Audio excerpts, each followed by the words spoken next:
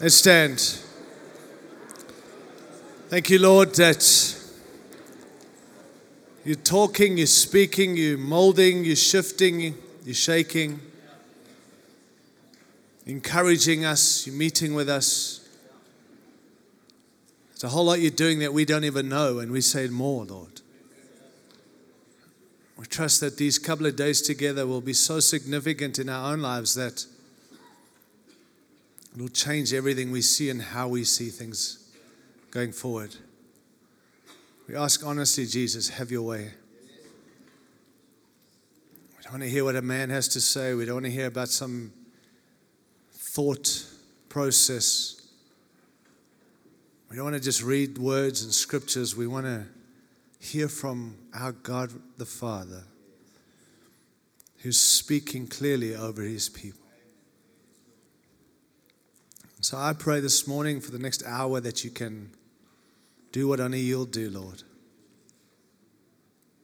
Help us to be able to receive. Help us to be able to adjust.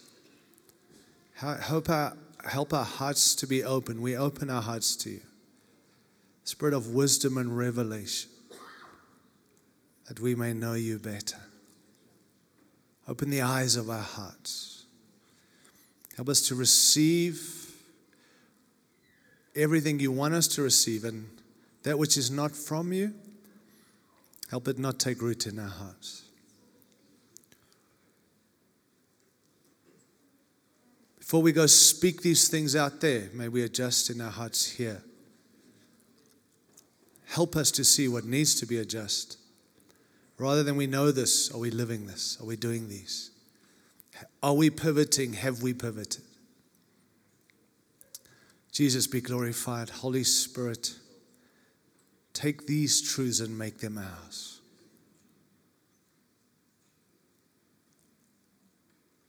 Have your way for this next moment and the rest of the time, but this next hour we commit to you.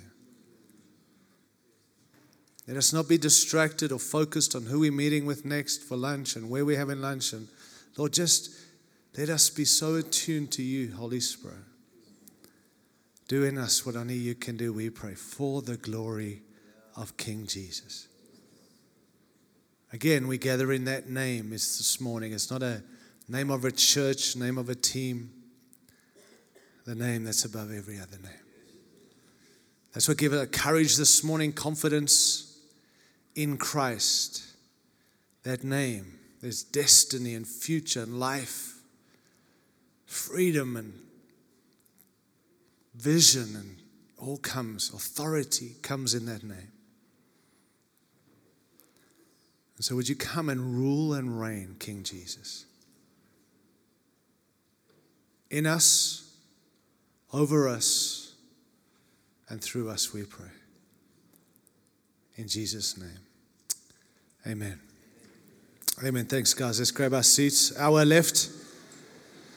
And so hopefully you can handle that, please. I appreciate just your wonderful response, your openness, and just the privilege of sharing with you this week has been a real joy for me. So thank you. What I'm going to do is going to hit kind of a bit of just throw things out there for the next little while and just talk about some of these pivots. I'm trying to get there. I've been trying to get there since yesterday morning. Now I'm just going to go there. Probably the best thing to go. And you're going to be so bitterly disappointed because it's not that good. To be honest, as I looked, I'm not telling you, this is probably the worst thing a preacher could say. When I looked at this list, I was like, this is it. But I want to be faithful to God and with what God's called me to say and do. And I want to be faithful to you.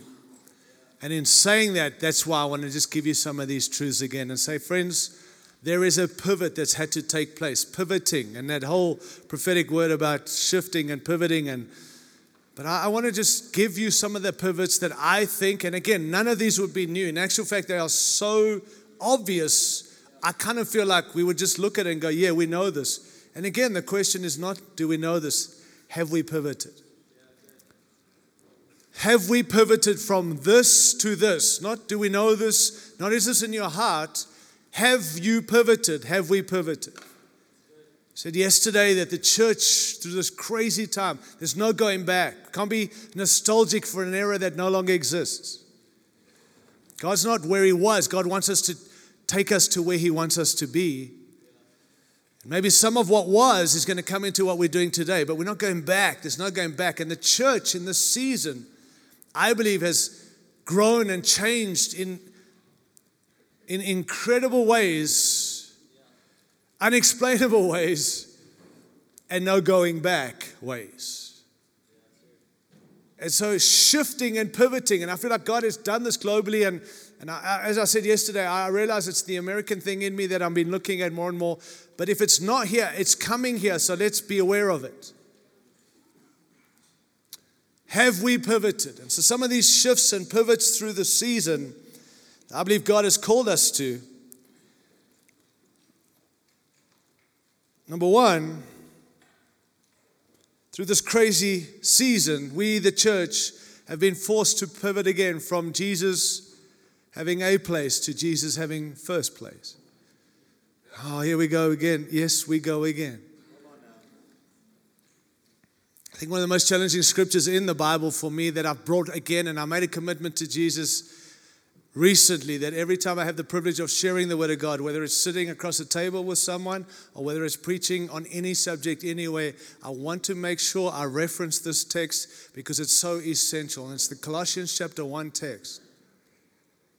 And I know we can know it so many times, but actually it's an amazing picture of who Jesus is and what He's done. And it says that we've been rescued from the dominion of darkness and we've been brought into the kingdom, transferred from darkness into the kingdom.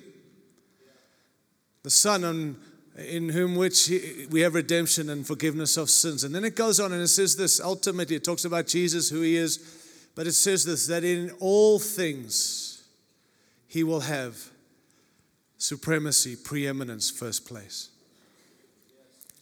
That Jesus will have first place in everything. Not a place, not some place, first place.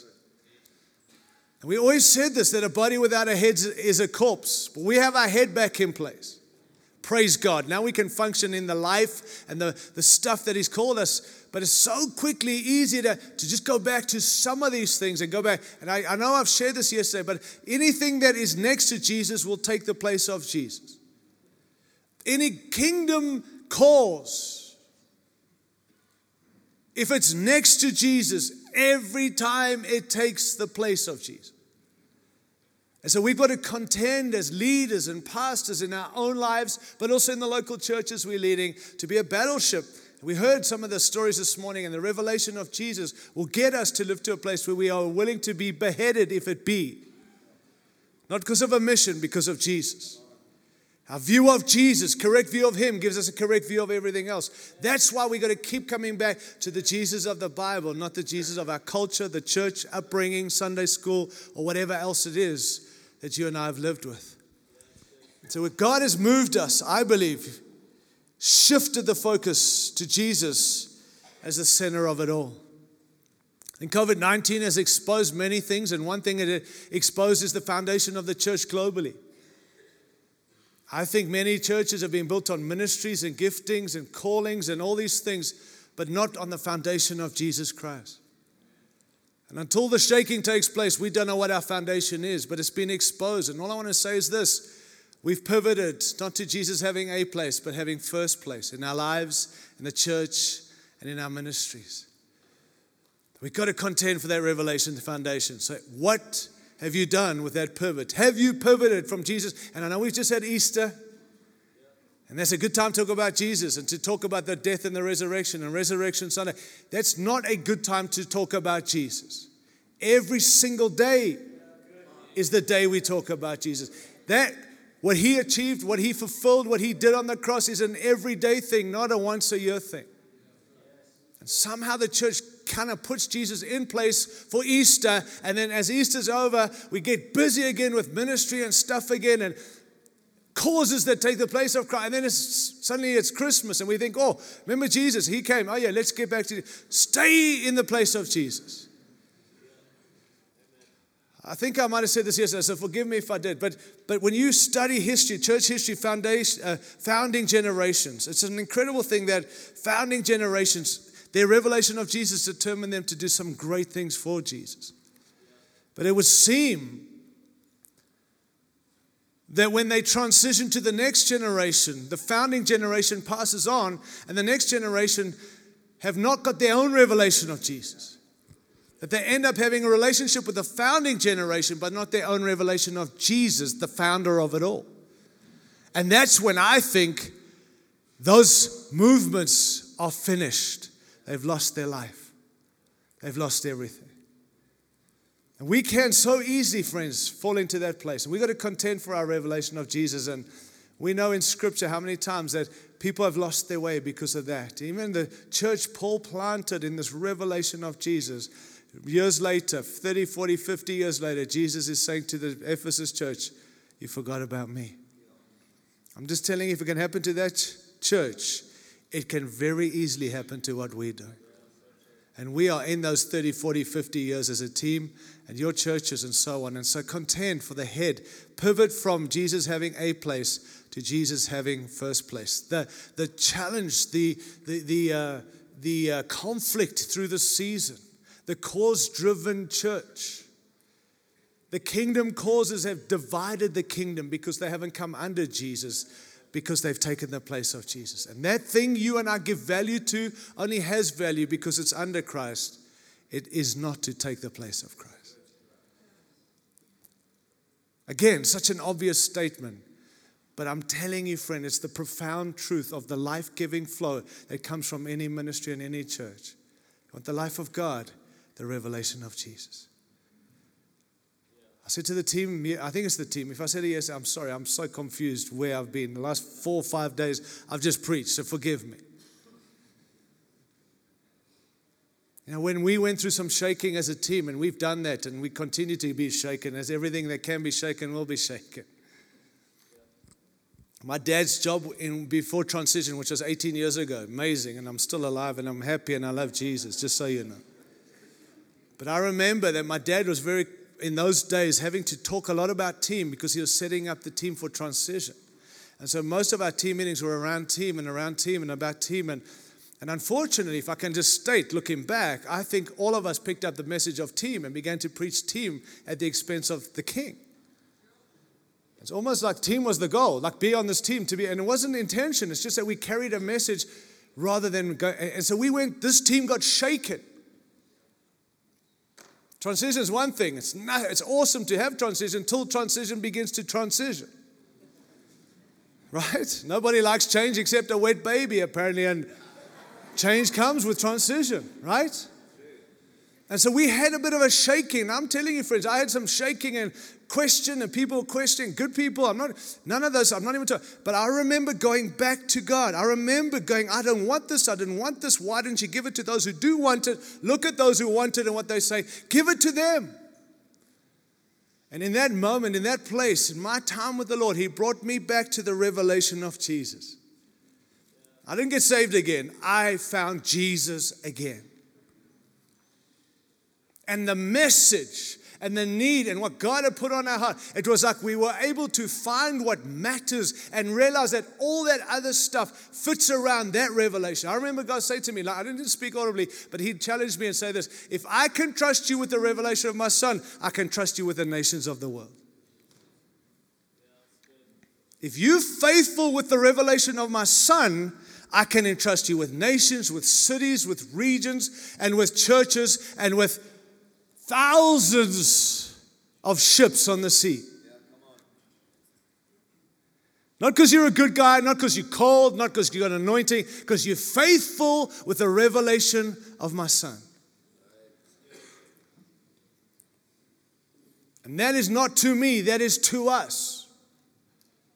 If you believe there's more, what are you doing with the revelation of Jesus? If you believe God's got more for you, can He trust you? Not just with what you've got, with the revelation of Jesus Christ. God favors a people who favor His Son. You can't earn favor, but He absolutely favors people who favor His Son.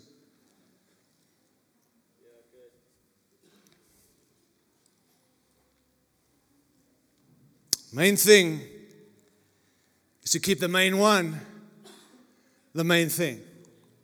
Not the main thing to keep the main thing the main thing. Because that thing will always take the place of the main one. So again, the main thing is to keep the main one the main thing. Head back in place, life of God flowing again. He gives value to everything we value.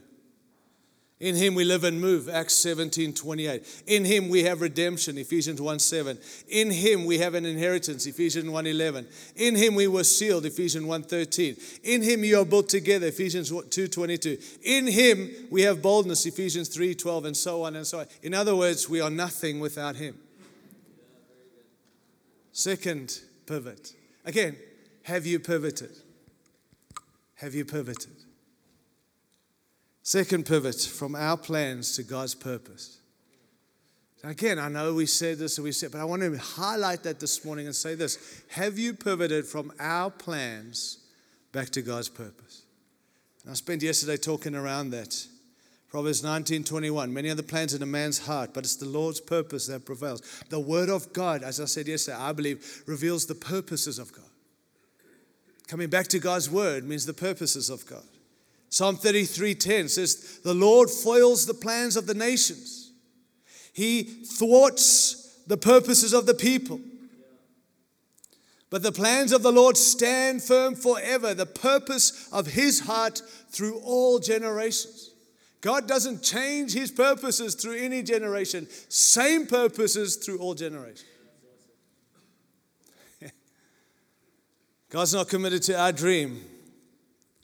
God is committed to His purpose. And He's revealed to us, I think, through this season, that it's His purpose that matters more than anything. You've got to stick to His plan, friends, if we're going to walk in God's purpose. I want to suggest again, the question we always ask is, what's God's will for my life? Wrong question. You'll find a will for your life, probably your will for your life. What is God's will for? The question should be, what is God's will? How do I fit into the will of God? Can I say the same for the church you're leading? Not what is God's purpose or will for our church. What is God's purpose? What is God's will? How do we fit into what God's doing? NCMI, this great team that I'm privileged to lead. Not as what is God's purpose for NCMI. What is God's purpose? What is God's will? And how do we fit into what God's doing? Then we will stay in the plans and the purposes of God. Keep saying this. The only one who can take you out of God's will is you. No one can. The devil can't take us out of the will of God.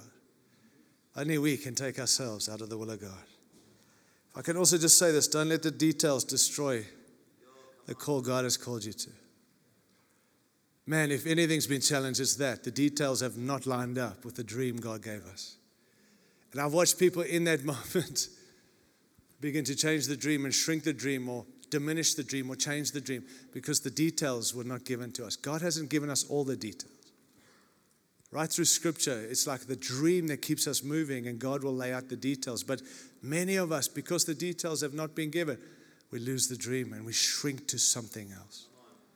It's probably an easy thing, certainly through the crazy season we have gone through. I know that I've said this to you guys. When we went through some of the challenges, I was invited to preach into this conference in America, and we were going through, and I was like, I don't know. And everywhere I went, people were like, what are we going to do? And how are we going to reach the world? And how are we going to do this? Everyone's just like, how? And I'm the leader. I'm supposed to know everything.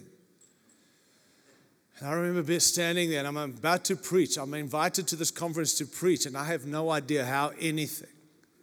And before the meeting started, some little young lady stood up, and she began practicing on the guitar, just kind of warming up. She wasn't anything part of the worship team. I don't know. I was just standing there, and I'm like, now I'm this guest speaker. And I heard her begin to sing. And in her song, practice, she began to sing, don't let the details destroy the dream. And I was like, what? And I looked around. There was some girl I'm telling you, friends, it gave me fresh courage. It's what I had realized, that the details were destroying the God-given dream. I don't know how. But God. But God. Don't ask for permission. Ask for direction. I heard someone say this, that there are too many who are seeking a seat at the table that Jesus would flip over.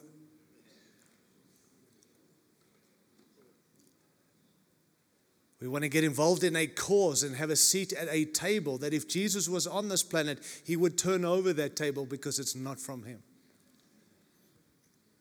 Be careful what you're giving your life to and getting involved in and getting invested in, even as local churches. Because there's a lot of causes out there that the devil wants us involved in or people want us involved in. And I'm asking under God, are you doing what God's called you to do? Number 3. We've talked about this, from what we can do to a greater dependence of what only he can do. Friends, I wanted to tell you the church globally is tired of filling calendars and doing things and having meetings that we can't do without God. Endlessly filling calendars of meetings and gatherings that we can get to do where we don't need God to do it with us. And so, in a sense, with fear and trepidation, but in faith, we begin to process going forward. What can we do only if God's in it? A greater dependence on the Holy Spirit. I mean, we've done ministry for many years, 40-something years. I'm sure some of you even more. I mean, let's be honest. We know how to minister. We know how to do stuff. But God wants to pivot, and I'm asking you, have you pivoted not from what we can do, what he can do? A greater relying on the Holy Spirit. Not by might, nor by power, but by my Spirit, says the Lord. Christian Post, September 2021. I did say I was going to quote this, so let me read it correctly.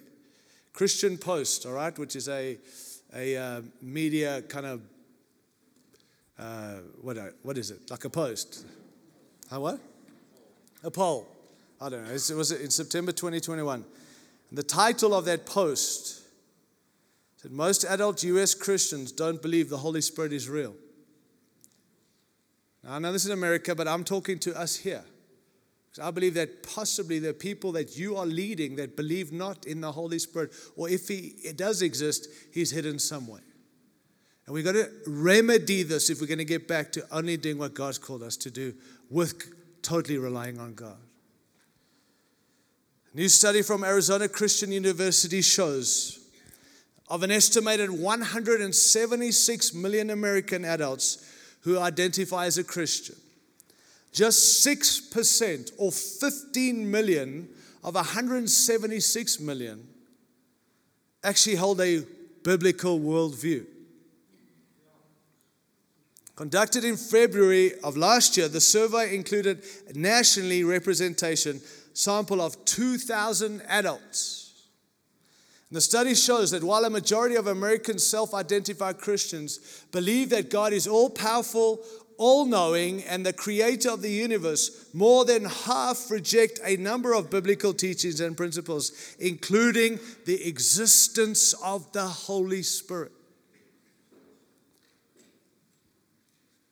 How many of you know that's a dangerous church to be a part of if the Holy Spirit does not even exist? More flesh, good flesh, still flesh, wondering why we're getting our job done without actually doing the job He's called us to do. And so we, in a sense, have been forced by God's graciousness and gracious hand to shift and pivot. Not what can we do, but God, what is it you can and only you can in and through us. Someone said, as I think I quoted yesterday, that we need God. Your skill set is not enough to fulfill the will of God. We need God to help us serve God.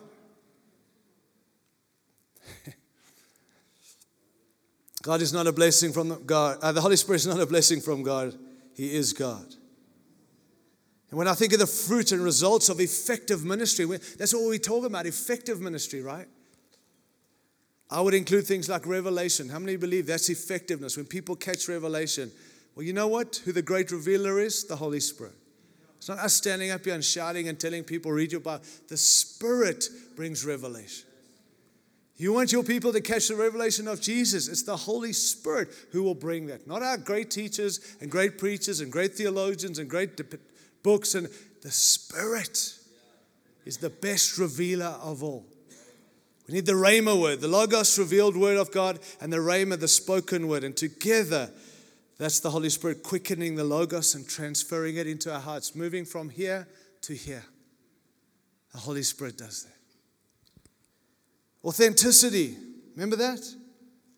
We need authenticity. The real church. Will the real church please stand up? Well, the only one who brings true authenticity is the Holy Spirit.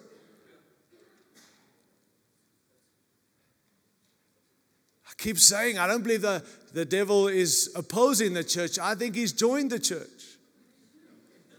The reason being, he does far more through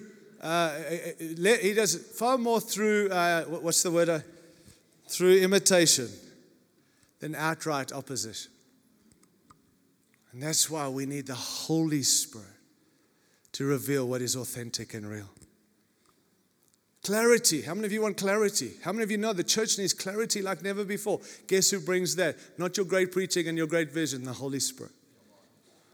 Liberty, freedom. Now the Lord is the Spirit. Where the Spirit of the Lord is, not where there's great preaching, where the Spirit of the Lord is, there's freedom. Activation. There's no greater activator than the Holy Spirit. He doesn't need to be activated. He is the activator. I was in Chicago a little while ago, and I was ministering there, and we were having like a training time. And there was a young guy who's standing there, and he came up to me, and he said, "Hey, I want to sing in tongues. Or I've got this tongue thing." And I'm like, "Dude, what are you saying? I don't know what you're saying. Do you want to sing? Or do you want to say?" He said, "Oh, don't worry, I won't." And I said, "No, just stand here." And so we like having this meeting, and I'm like, "Geez, there's a lot of new people there, and a lot of looking in." I'm like, "Is this going to be good or bad?" Or, whenever I hear tongue, I got to be. Have you got interpretation to your tongue? Sorry, that's just me. I know you don't do that. But so anyway, while we're singing, I was like, "Hey, dude, just get up here." He goes, "No, I don't want to." I said, "No, just come." So he gets up. And honestly, it was great. But it was awkward. And he stood up and he's like, "I just feel like we should all sing in tongues." So we did. That was great. Something happened. It was a good moment. But anyway, in that moment, I thought, well, let me just explain to people what we've just done. Because I could see some people were, what are we doing? So I said, look, I realize that some of you maybe have never experienced this, and this might be weird, but biblically, and I said there's a backing for this, and I explained, and I also said, that if you speak in tongues as a gift, then there needs to be an interpretation. But if you just speak in tongues as part of your makeup of your salvation, there's no need for it, because it's for your upbuilding. It's not for edifying and building up someone else. There is a difference between gift of tongues and speaking in tongues. I hope you know that. Every believer should speak in tongues, period. You're not going to heaven because you speak in tongues. You're going to heaven because you believe in Jesus Christ. Tongues is not the sign of being filled with the Holy Spirit. I know people who speak in tongues who I don't even know if they are saved. I'm just trying to tell you, it's not the end all and be all. But I do want to tell you this, that I'm convinced that every believer has the privilege, not of the gift of tongues, but to speak in tongues. And in ministry, we best be speaking in tongues, because how else are you edifying and building yourself up? Good luck with that. More flesh, more prayer, more help me, Lord, more me, more word. No, spirit, giving birth to spirit. We have this heavenly language. We all get to have it. It's part of your salvation package. I always say this, and people get offended. These shoes, I never bought them from Nike and said, "Hey, by the way, I like the shoes, but I'm not sure about the tongue thing. So cut the tongues out, then I will buy those shoes." These shoes fit properly because of the tongues. Try to take the tongues out and walk around in your shoes. You're going to slip around. And I'm not trying to lower the Holy Spirit to tongues. I'm trying to say it comes with the very privilege of salvation. You get tongues. You get tongues. And who the heck does not want that? I don't know how people minister without building themselves and edify themselves. I hope you're still my friend. Anyway, so I got up and I explained a bit of that, and then we moved on. We had our preaching and all that. So at the break, I was having a coffee, and a lady came up. She was wearing a mask, and she was from South Korea. And she said, excuse me, and she said, can I speak to you? I was like, yeah. She said, I've never heard that I have the right as a believer to be able, like through broken language, to speak in tongues. I said, what do you mean? She goes, no, I've never heard that. I've only heard about the gift of tongues, and I don't know if I have that. But you said I can speak in tongues as a believer. I'm a believer. Would you please lay hands on me? Sure. So we lay hands on her. She begins to wail through her mask. I mean, I must take the mask. Woo! She got set free for hours. And so the lady, the pastor's wife came to me and she's like, that lady's been in bondage. She said, God set her free. Now why I'm using that story is because the activator activated a 13-year-old boy to come tell me I want to do this thing. I'm like, dude, I have no idea what you say. I would not even mention tongues in that meeting. That lady would have gone home never knowing she gets the privilege of speaking in tongues. Who did that? The great activator. No tricks. No coming up with the next thing. In a moment, when he activates, is a reason people can get set free. It's not tricks, not strategy, spirit. More of him, less of us. Activation, multiplication. Who does that? The Holy Spirit. Collaboration. So talk about collaboration today. The local church has never been more local. Everyone's learning from everyone. No experts anymore. Praise God. So we're collaborating together. And what have you learned today? But there's no greater collaborator than the one called the Holy Spirit who teaches us these things, friends. Administration, the Holy Spirit is the greatest administrator. Transformation. We all want transformation. Who transforms us? The Holy Spirit. All of these, I believe, are the work of the Holy Spirit. They cannot truly happen without him. Effective ministry requires leaning into him more, allowing him to minister in and through us more. Now, Jesus came to us. Jesus walks with us, but Jesus wants to minister through us. And he does that by the Holy Spirit. And I think we've got to continue to return with dependence and yieldedness to the Holy Spirit. Spirit-filled, Spirit-moved. Spirit-moved means keeping in step with the Spirit. Spirit-sent. Scripture shows us it was the Spirit separated unto me Barnabas and Saul for the thing I've called them to do. The apostolic calling and the commissioning that came for Paul, who Saul became Paul, was done by the Holy Spirit. Initiated by the Holy Spirit. Not some apostles got together and said, what's the strategy? The Holy Spirit said, separate these to what I've called them to. Spirit-led. John Calvin said there is no worse screen to block out the Spirit than the confidence in our own intelligence. Your calling is not within your skill set. It takes God to serve God. Please know that. You know, the church today, as someone said, is so subnormal that if it ever got back to the New Testament normal, it would seem to be abnormal.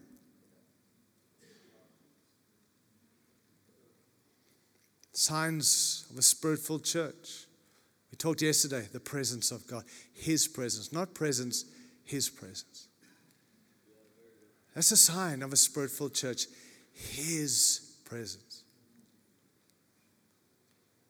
I said yesterday, what would the church look like if it was built to attract God, not just man? And what I mean by that is, I know we're called to reach people, but I think we reach people by putting things out that attract people. That doesn't necessarily mean God's in all that stuff.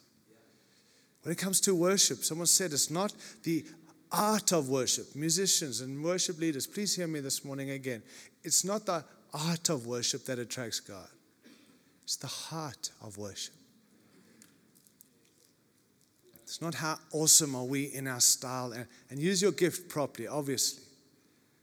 But I'm telling you, God's not looking at that. He's looking at the hearts. We've got to set people up again and not have these atmospheres that take the place of Him. And then when the crunch comes, they're gone. Because they were connected to a spirit, not His presence.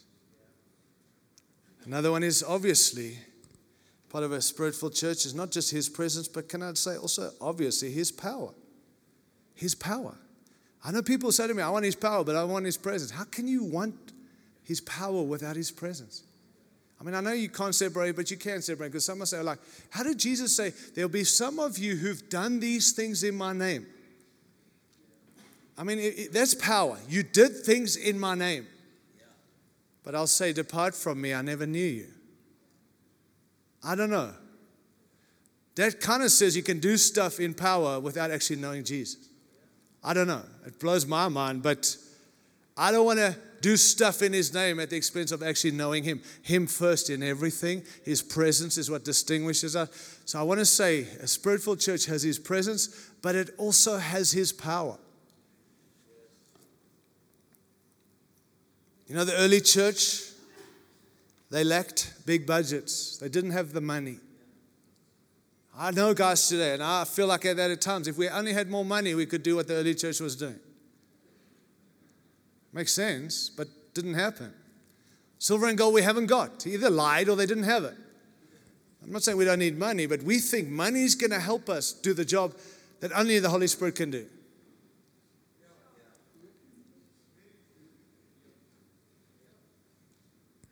They didn't have big budget. I've heard people say, gee, if only I lived in Bible days, they had the approval of their government. Look at what we've been locked up, and we got people telling us we're not allowed to do this, and we have to take a vaccine, and we have to do if only we lived in Bible days. And I said, have you dare read the Bible? They had no backing from any government in what they were doing. In actual fact, they would get locked up for doing what we're doing right now. I would be stoned and imprisoned for sharing with you what I'm sharing now. Those were the Bible days. You want those days? Good luck to you. I want these days. If only we had the approval the early church had of government. They had not the approval of their government. If only we had the people of the scholars they had in their church, the wise and schooled people with all the degrees and pedigrees and all the things that we talk about. They did not. They were unschooled, ordinary men. All the things if only. The one thing they have that we have today is the same power, the same Holy Spirit. We have Him here, right now. He's never left. And I know that there's some say we need another Pentecost, and I just think theologically you're wrong. I know what you're saying, but we don't need another Pentecost, because Pentecost happened. Put your hand up if you believe it happened. Or put your hand up if you don't believe it happened. How many know Pentecost happened? Acts 1, Jesus promised the Holy Spirit. Acts 2, day of Pentecost comes, and He comes. The Holy Spirit comes, and the church, and there's identifying marks through Scripture of what a Spirit-filled church looks like, because He came. But somehow we got this thinking that God took Him away from us, and now we need Him to come back again. The arrogance of that thinking. He's still here. He's never left. And that same Holy Spirit that the early church had then is the same Holy Spirit we have in this room right now. The difference is they knew it and they acknowledged it and they needed that power. We have got clever at doing church without Him. And I'm challenged by that too. But we need to yield and acknowledge that the same Holy Spirit then is the same Holy Spirit here. And He's not an optional extra for deluxe Christianity or for insane loopy people. He is part of the Godhead and a necessary ingredient to any fruitful and effective ministry if you want your ministry to sustain and last till Jesus comes back.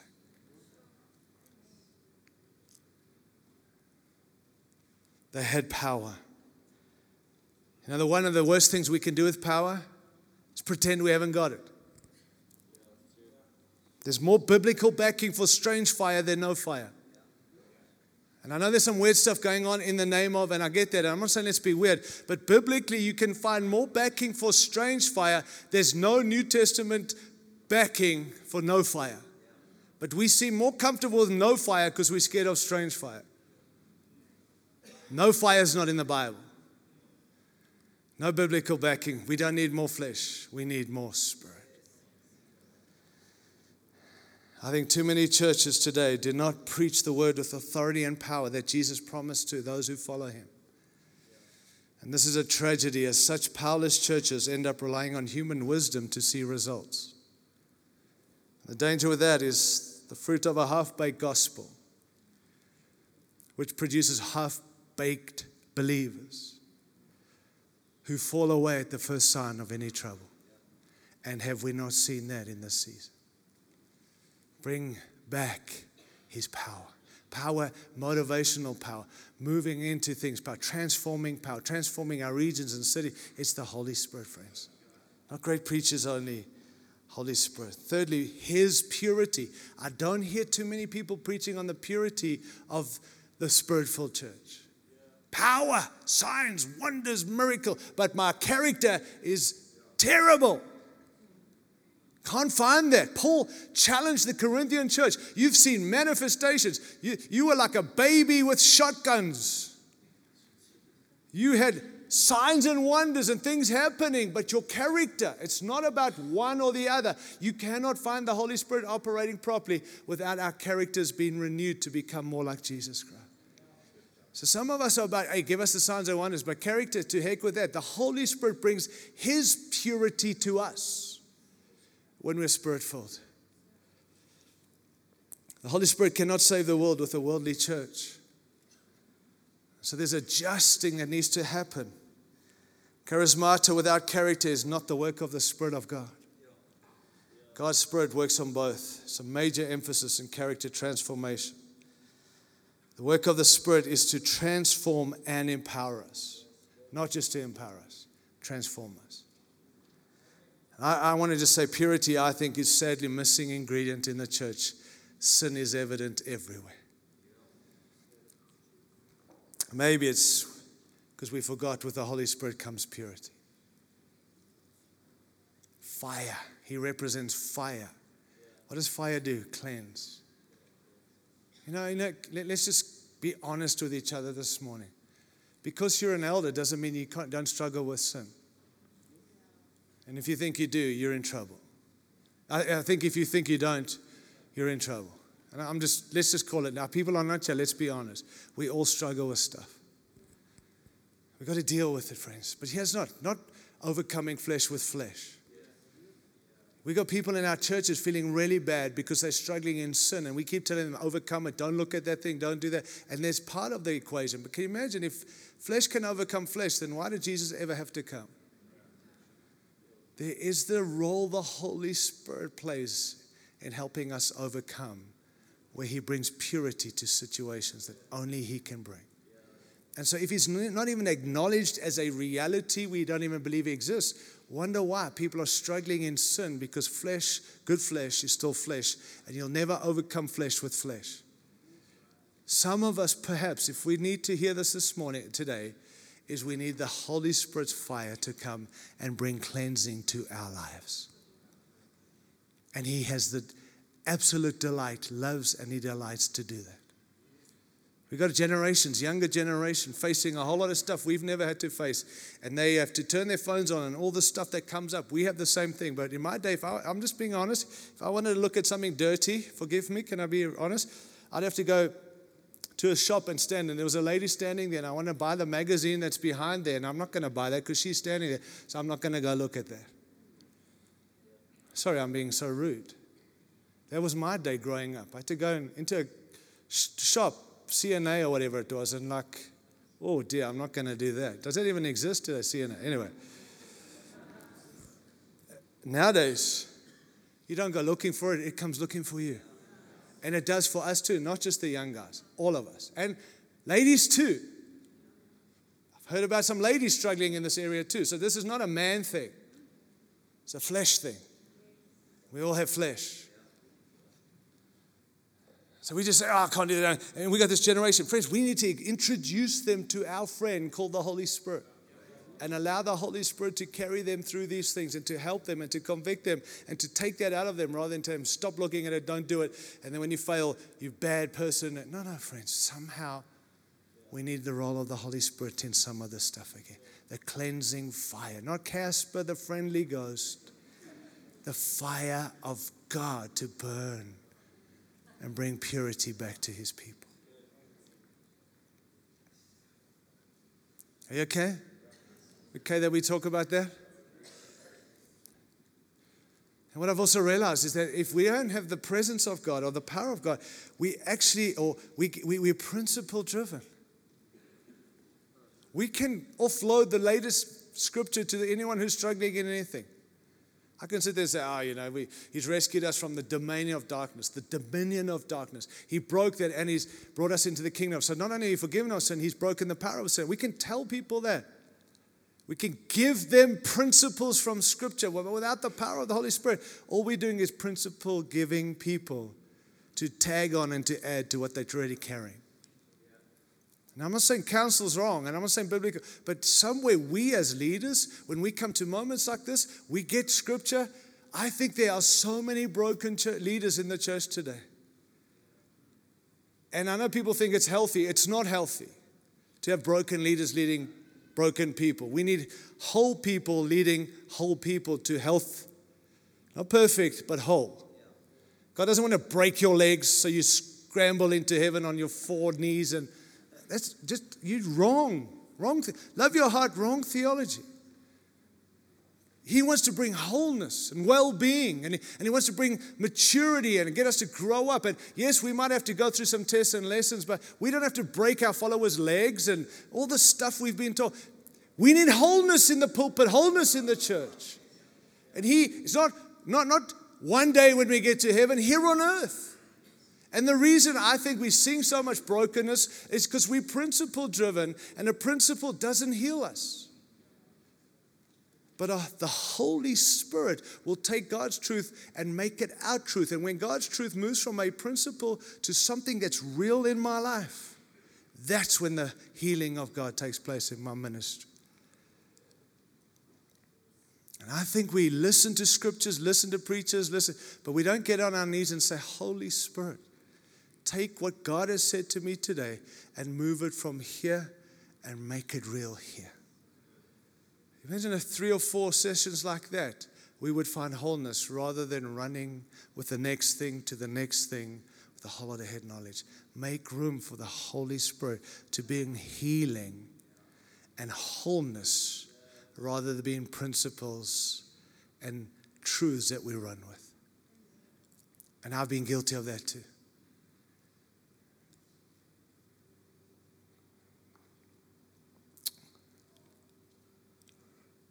Another thing He does, Spirit-filled church, has His passion. Not passion, His passion.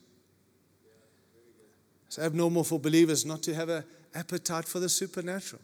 We've kind of made it out like, if you got a heart for the supernatural, you're weird. I want to just tell you, if you don't, you're weird. Because it's abnormal for us not to have that. He put it in us.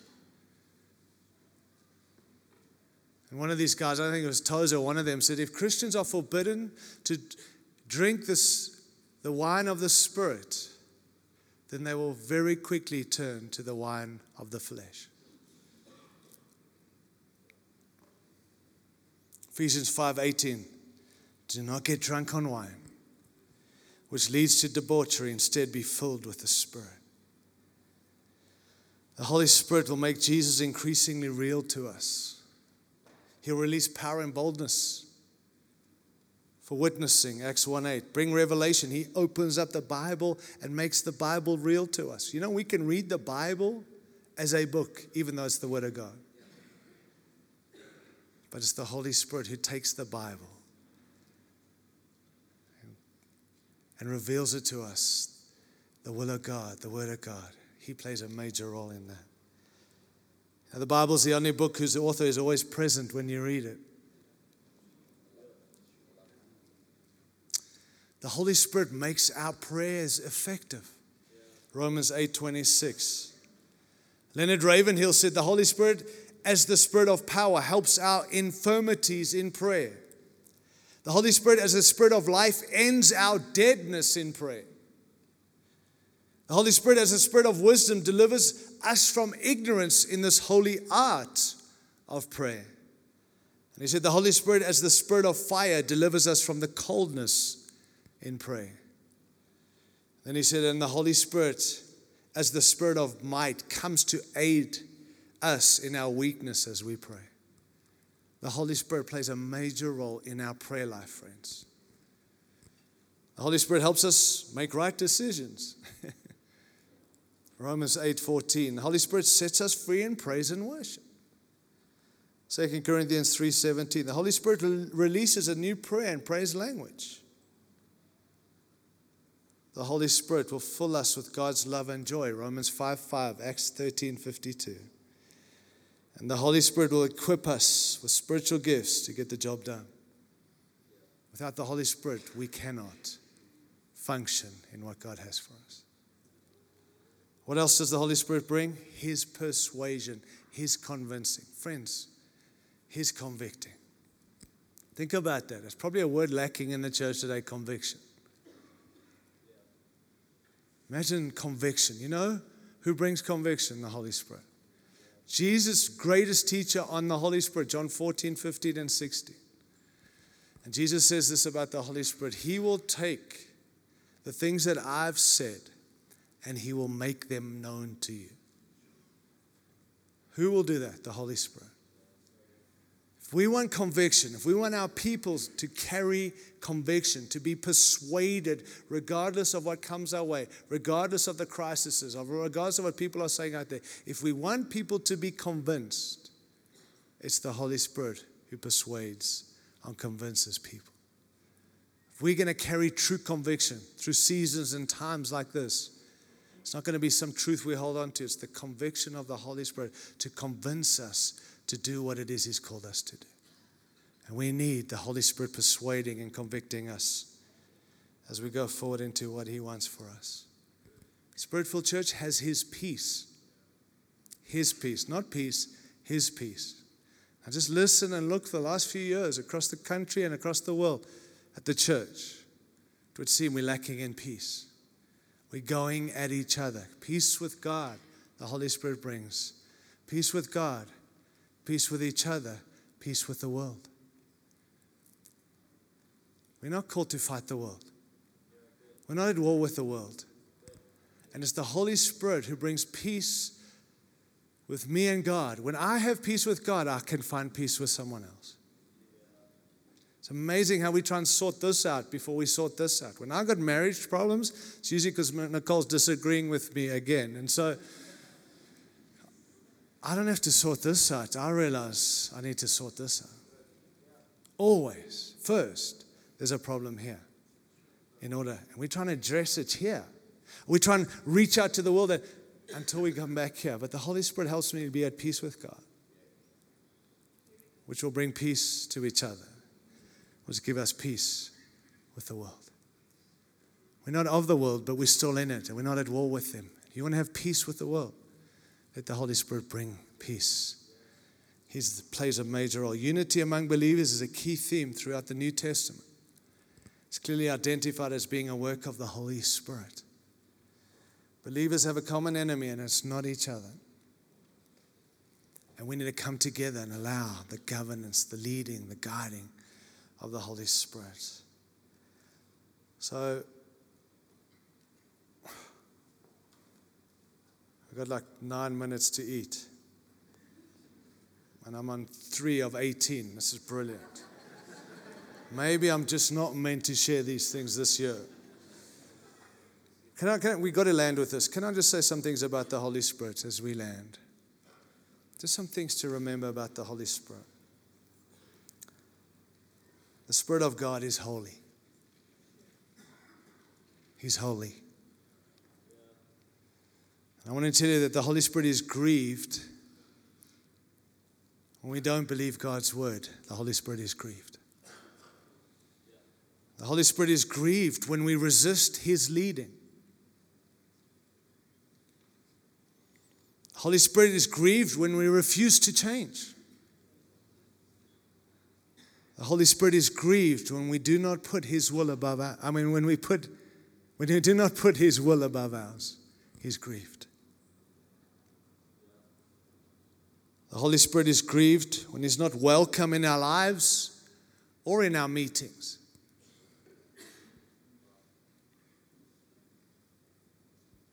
He doesn't have to be invited, but He needs to be welcome. Just challenge us again this morning, friends. You can't publicly celebrate what you privately tolerate. In other words, I'll tolerate the Spirit stuff in my private room so I can celebrate it publicly. He's not going to play that game. He's grieved. It's a public as a result of a private.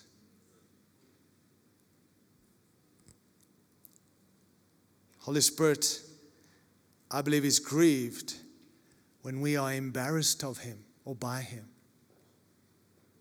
It's hard to believe we can be embarrassed by Him, but just think about how we control certain meetings because we've got people looking in. We've got visitors, so the Spirit stuff needs to just be ceased today. We'll pick that up when they're not here. Have you had that happen? I'm telling you, friends, I've invited friends and then suddenly like the Spirit starts to, and I'm thinking, oh my word, this is the, but actually, He knows exactly what He's doing. He can do things better than us. He knows what they need. And while it might freak us out, it doesn't seem to freak them out. It attracts them to Him because that's what the Spirit gets to do. Don't be embarrassed of the Holy Spirit. He is grieved when we criticize His servants and speak evil of them. Hear that, pastors. Somehow, because of our calling, we get to speak bad about other people to help our people stay free. The Holy Spirit is grieved when we criticize and speak badly about other leaders and other people and other churches. He's grieved. Another point about the Holy Spirit, He's God. He is God. We do not boss Him around. Now, I know we know that, but I listen to people. Do this, Holy Spirit. Do that, Holy Spirit. And our hearts, I'm sure, are good, but do you realize what you're telling and who you're telling what to do? I don't believe we tell the Holy Spirit to do anything.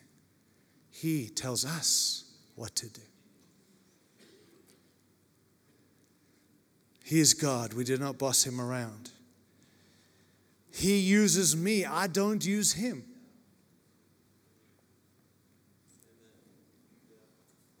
I need to learn from Him. He doesn't need to learn from me. He is not a theory course where all of our thoughts of Him do not make up our lack of Him.